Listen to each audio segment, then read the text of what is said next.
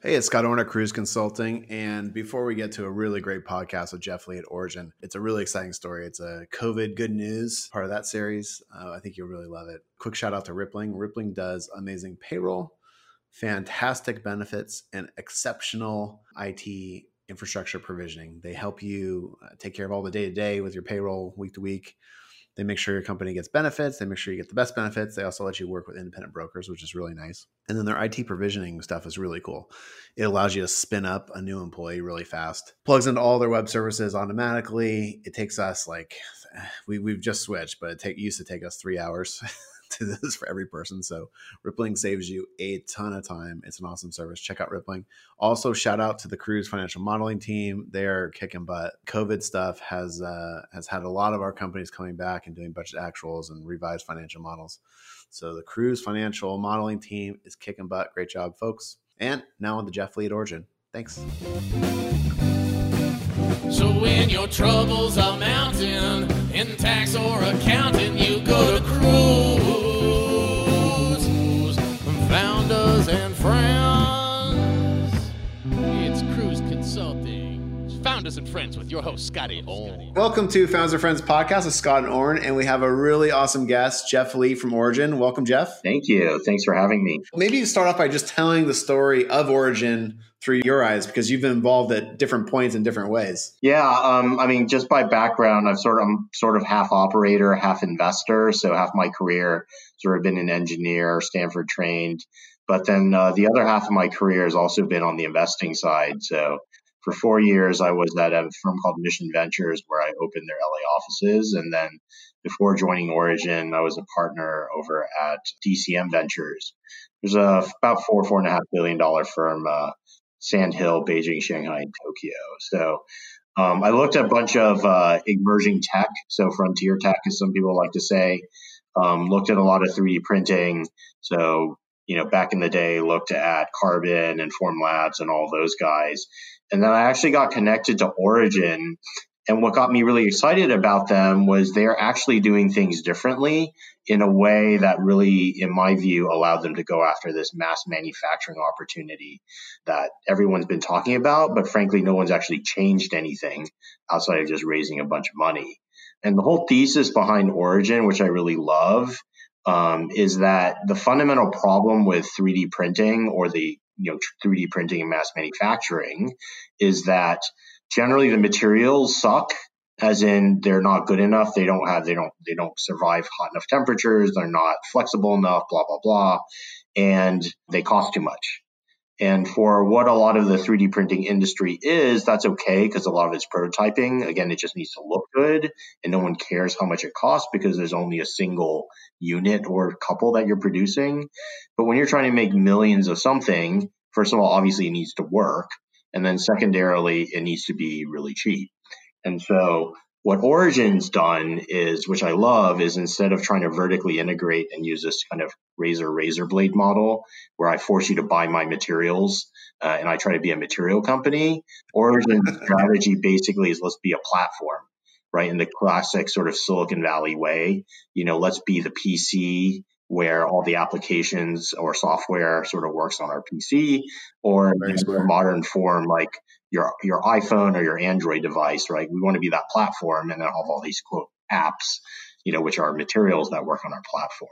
Yep. And so Origin partners with the largest material companies on the planet, which frankly were not involved in 3D printing, but is now a major initiative for them, like BASF, DSM, Henkel, and a number of others. And we leverage their massive ability to develop cutting edge materials. They've got giant libraries of intellectual property, so we can leverage stuff they've done for automotive or furniture or other areas to get really cheap chemistries or high performance chemistries. And then they also just have massive billion-dollar factories, which is what you need to drive prices down to materials. Yep. So that's amazing. Yeah. So we get all the benefits of the classic hardware and software innovation of being a platform. We can be very capital efficient because of that. And then we let the big chemical companies do what they've done for 150 years, which is figure out how to make cutting edge chemicals that are really cheap. And you work at Origin, but you also, you wrote the first check to Origin, right? Yeah. So the story is while I was looking at all of these companies in the 3D printing space, I was like, this makes no sense. They're not doing anything different, but it's hot because at that point, MakerBot had been bought for like 500 million. So I remember that. Yeah. Yeah. And then I got connected to Origin and I was like, oh, this is really interesting. So I sourced the deal at Origin. At DCM, basically what led the deal at Origin with my partner, Jason.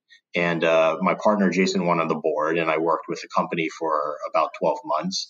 And, for those that have experience on the investment side, it's very rare when you have a thesis for a company and you invest. Usually your first board meeting is, your oh crap board meeting where you're like, what I thought was. I use that all the time, just so you know. I tell people that all the time. Yeah. Yeah, exactly. But, that didn't happen. All the stuff that you didn't know in due diligence, basically. They tell you the truth. You got it. So it's rare when it actually goes the way you think or even better. And so that's what happened. It was no surprises at the first board meeting, and the risk that we articulated, which was really, can this platform be replaced? The short answer of it is not really. And it's just gotten more and more strong that there's, the platform defensibility of what we're doing really is hard to copy, both from a business reason, because in the end of the day, these companies commit to partners, and it doesn't make sense for them to work with like 50 million 3D printing companies because you're going to go fast. You want to focus on the ones that work. Yeah. And then also it's the tools and the platform that we've built. The integration between chemistry and platform have just gotten stronger. Because again, back to the thesis that you need cutting edge materials and really low prices, it means you're pushing the boundaries of the materials, which ultimately you're actually pushing the boundary of the materials with the printer together to print consistently. And so because it becomes harder on both sides, they become increasingly integrated, which fundamentally means that it's harder to just have, like, we're not playing with commodity materials. Yeah. And many things just only print on our platform. That's really interesting. And so it's a symbiotic relationship between you and the chemical companies, because they're getting locked in with you and you're getting locked in with them, and you guys become long-term partners, basically. Yeah. Exactly. You got it. And so after you led the investment, you just couldn't resist and you joined the company, and now you're working there for a year, or how long have you been there? Yeah, I've been there either a year or right around it. I've just been working with these guys, and there's an operational itch in me, which, itching ready to be scratched. And, one thing led to another, and then I became COO, and, I'm still here. Awesome. So. I have a lot of respect. Like, I think this is the way to live life. So, everyone's different. Some people are deal people. Some people like to build stuff. So, yeah. But the main reason I want to have you on was you guys are doing some amazing stuff with kind of helping the world in the COVID world, right? And helping us overcome COVID. Yeah. And so you started telling me it before we turned the mics on, but like, maybe explain how you've attacked the problems that the healthcare industry is facing during COVID. Honestly, it's pretty crazy. I do want to highlight one thing before I get into the story, which is so we've raised $15 million, and the folks that are sort of in this sort of universe of 3D printing companies that I'll talk about, I mean, they're like Carbon, that's raised $700 million and is a unicorn. Formlabs has raised hundreds of millions, also a unicorn. HP is a giant public company. EnvisionTech literally invented the technology in the space. But it's because of this strategy that we have around working with world-class material partners and the quality of the people in the team that we've been able to basically play with giants. I do know how that industry raises tons of capital. And even MakerBot raised a lot of money before it sold for $500 million, So you're totally right. It's a super capital intensive industry. So your guys' approach is like asset light. It is fundamentally asset light. Yeah. So the story is this. So probably, I don't know if it was a month ago or so, but when COVID hit and we basically were sheltered in place and we couldn't go into the office, for about a week, we're like, oh crap, what do we do? And then we were like, well, there's a bunch of folks trying to print things like PPE, personal protective equipment, respirators, face shields, masks, whatever. Yeah. And we're like, okay, well, let's do that. At least we can get a couple people in the office, obviously trying to do it in a very safe fashion. And if nothing else, then we can do what we can to try to help this pandemic. Yeah. A number of those projects we've actually set aside. Or frankly, given away. So the face shields, one of the big 3D printing companies, I think we're going to partner with and basically just give them the design and they're going to, use that for the industry. The respirator thing, I think we put it open source on GitHub. So, folks can go and do that if they want. But the swabs thing is really interesting, both because of the fit for what we're doing, as well as sort of the need in the, for this whole pandemic. So the story basically goes like this, right? So generally speaking, when you have a pandemic, and again, mind you, I'm not a health scientist or whatever, but you play one on TV. I can prognosticate because I used to be a VC, and that's what yeah. So, but anyway, if you read generally the news, there's really two ways of dealing with a massive pandemic. Either you massively vaccinate people and basically protect everyone, so eventually the virus dies out, or you massively test and isolate the people that are sick, which is, somewhat similar. You basically find the critical ones that are ill and you make sure they don't infect other people. Yep. Right? The vaccine, if we have one, is probably at the very, very earliest 9 months out, probably more like a year and a half. And then they have to scale production. So, God knows how long that really is out. And then the concept of massively testing it actually hasn't happened. And the reason it hasn't happened is because of limitations in the ability to massively test, mainly due to a lack of supply of swabs. Which blew my mind. I've been reading about that. Yeah. Because you think of them as like an innocuous little thing that is everywhere, right? Yes. And I actually did my MBA internship with Becton Dickinson, so I'm used to like a lot of that medical equipment and stuff like that. And there was a huge factory in Nebraska that made all the needles, but so you wouldn't think the swabs would be hard to get, but it turns out they are. You got it. So actually, it's interesting. There's a great NBC Bay Area kind of like 2-minute clip that they featured Origin on last night. So, that might be a good check it out to, for folks to kind of understand that story also in more depth. But the short thing is this particular virus, this is again, back to my whole VC break it all down thing, right? So what are your alternatives, if you're going to test, right? There's two sets of tests that are really popular. There's either kind of a swab test plus PCR, which is kind of the gold standard. And then there's an antibody test, which is basically draw blood and see if you're antibody, right? Yep. The problem with the antibody test is that it only tells you if you've been sick or if you're like mostly over being sick. It doesn't really catch you in the beginning when you haven't generated the antibodies and you're actually highly infectious. Because your body generates the antibodies to fight the virus. That's the whole point. Correct. And PCR is like looking at like kind of what. Yeah, anyways, you know better. Patient technology, right? So basically, yes. Yeah. So what you do when you swab is you basically try to get some of the viral material, and the PCR is a fancy name for a device that amplifies that virus so that you can see enough of it to determine if you actually have that disease or not. And then the gold standard for doing this PCR test is what they call a nasopharyngeal swab. It's kind of crazy. Basically, it's a swab that goes into your nose all the way to your back of your throat. And my sister actually did this like a few days ago because she's been sick for a few weeks.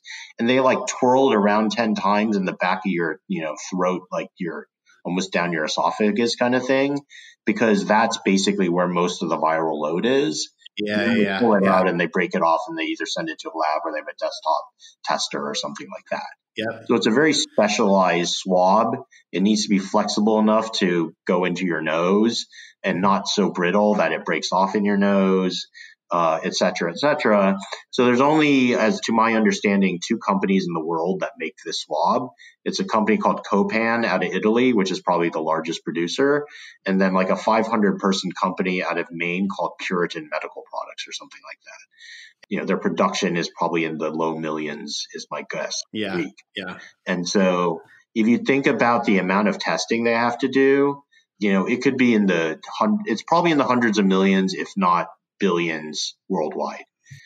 Ideally, we get tested every couple of days, right? Kind of thing. So, Yeah. 300 million in the United States. Absolutely. So like we were actually talking to a corporate customer potentially, and they, they're a business that has a lot of labor where they contact a lot of things. Like they're talking about testing twice per week, right? And if you think about the population of the United States, twice per week, that's like 600 million a week. And mind you, not maybe some people don't get tested or whatever, but you're talking tens of millions, hundreds of millions a week just for the US. Yeah. And so it's a massive demand. So the punchline is in about 10 days, Origin learned about this need, developed a product to FDA specifications, and got it to the point that we got clinical validation from Harvard BIDMC, that's Beth Israel Deaconess Medical Center, basically Harvard's medical center that was running a clinical trial, and validated that our solution worked. And frankly, we had much less time to do this than anybody else, and we passed the very first pass. Wow. And then, incredible. And that put us through basically that was phase 1 and phase 2. And then we were one of only 3 solutions, I think, that were selected, or maybe it's 4, for their phase 3, which was a full-blown clinical trial, which we completed in a week. And then we passed the clinical trial. We actually are the best performing of all the solutions of the clinical trial, which, was done by Harvard, which, is one of the top clinical institutions in the country. And, we are now scaling up production of a FDA class 1 exempt nasopharynx 3D printed, which has never existed to date, 3D printed swab for the detection, mass testing of COVID-19. Incredible. And that was like what, 10 days to product and into Harvard. And then you guys was it 2 weeks? 1 week for clinical trial. And then basically we've been scaling up manufacturing and, we're getting, I think we're probably at like 250,000 pieces per week run rate in scaling. We're right. That's incredible. It's how fast do you think you can get it to like 1 million plus 20 million or whatever, like what we need? Yes. Well, honestly, that's the problem, because I don't think the 3D printing, at least the way it is today, the 3D printing community isn't big enough to produce enough swabs to test the whole market. In fact, I think we're still probably 10x below what the real market wants, even if we ramp up altogether. So you would go after you would help the corporations that want to get people back to work and things like that, like selectively go after them kind of thing. We want to help people in the end of the day, and we want to save lives. And so a lot of our sort of initial focus has been hospitals. So, the places, the first responders where you're really getting a lot of the pain. The corporate thing is just, I think it's a second part of that ecosystem, which is important also. But I sort of mentioned that because it's just, you think about one company potentially consuming like 1 million, 1.5 million swabs a week in production. And that's just one company. Yeah. But it is important. Like people focus on the healthcare professionals, rightly so, but there's a lot of people who are like out of work right now. Like the unemployment's like 25 million people in the United States. So enabling some of this stuff to let people just get back to like earning a living and getting the economy moving again is really super important too. Yeah, absolutely. I mean, there's many facets to this issue, and I'm not going to necessarily try to prognosticate on prioritization, but obviously the people in the hospital that are, either sick or dying or, somewhere in between, or might be sick. And then there are the people, and then there's the economic hit to the environment, which is, okay, there's people that aren't going to work and then they're not making money and they can't afford their mortgage or they can't put food on the table. So, making sure that they're safe so they can go back to work and get back to their lives. Like that's also really important. I mean, and there's also, that's just domestically too, because there's people dying all around the world too.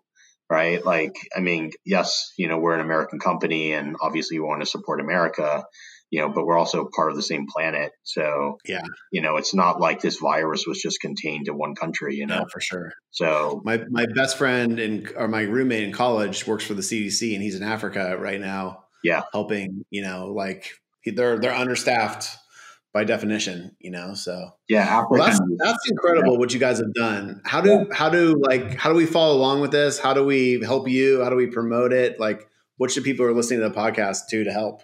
Yeah, well, I mean, one thing we're trying to do is just putting these out there. We're selling these things.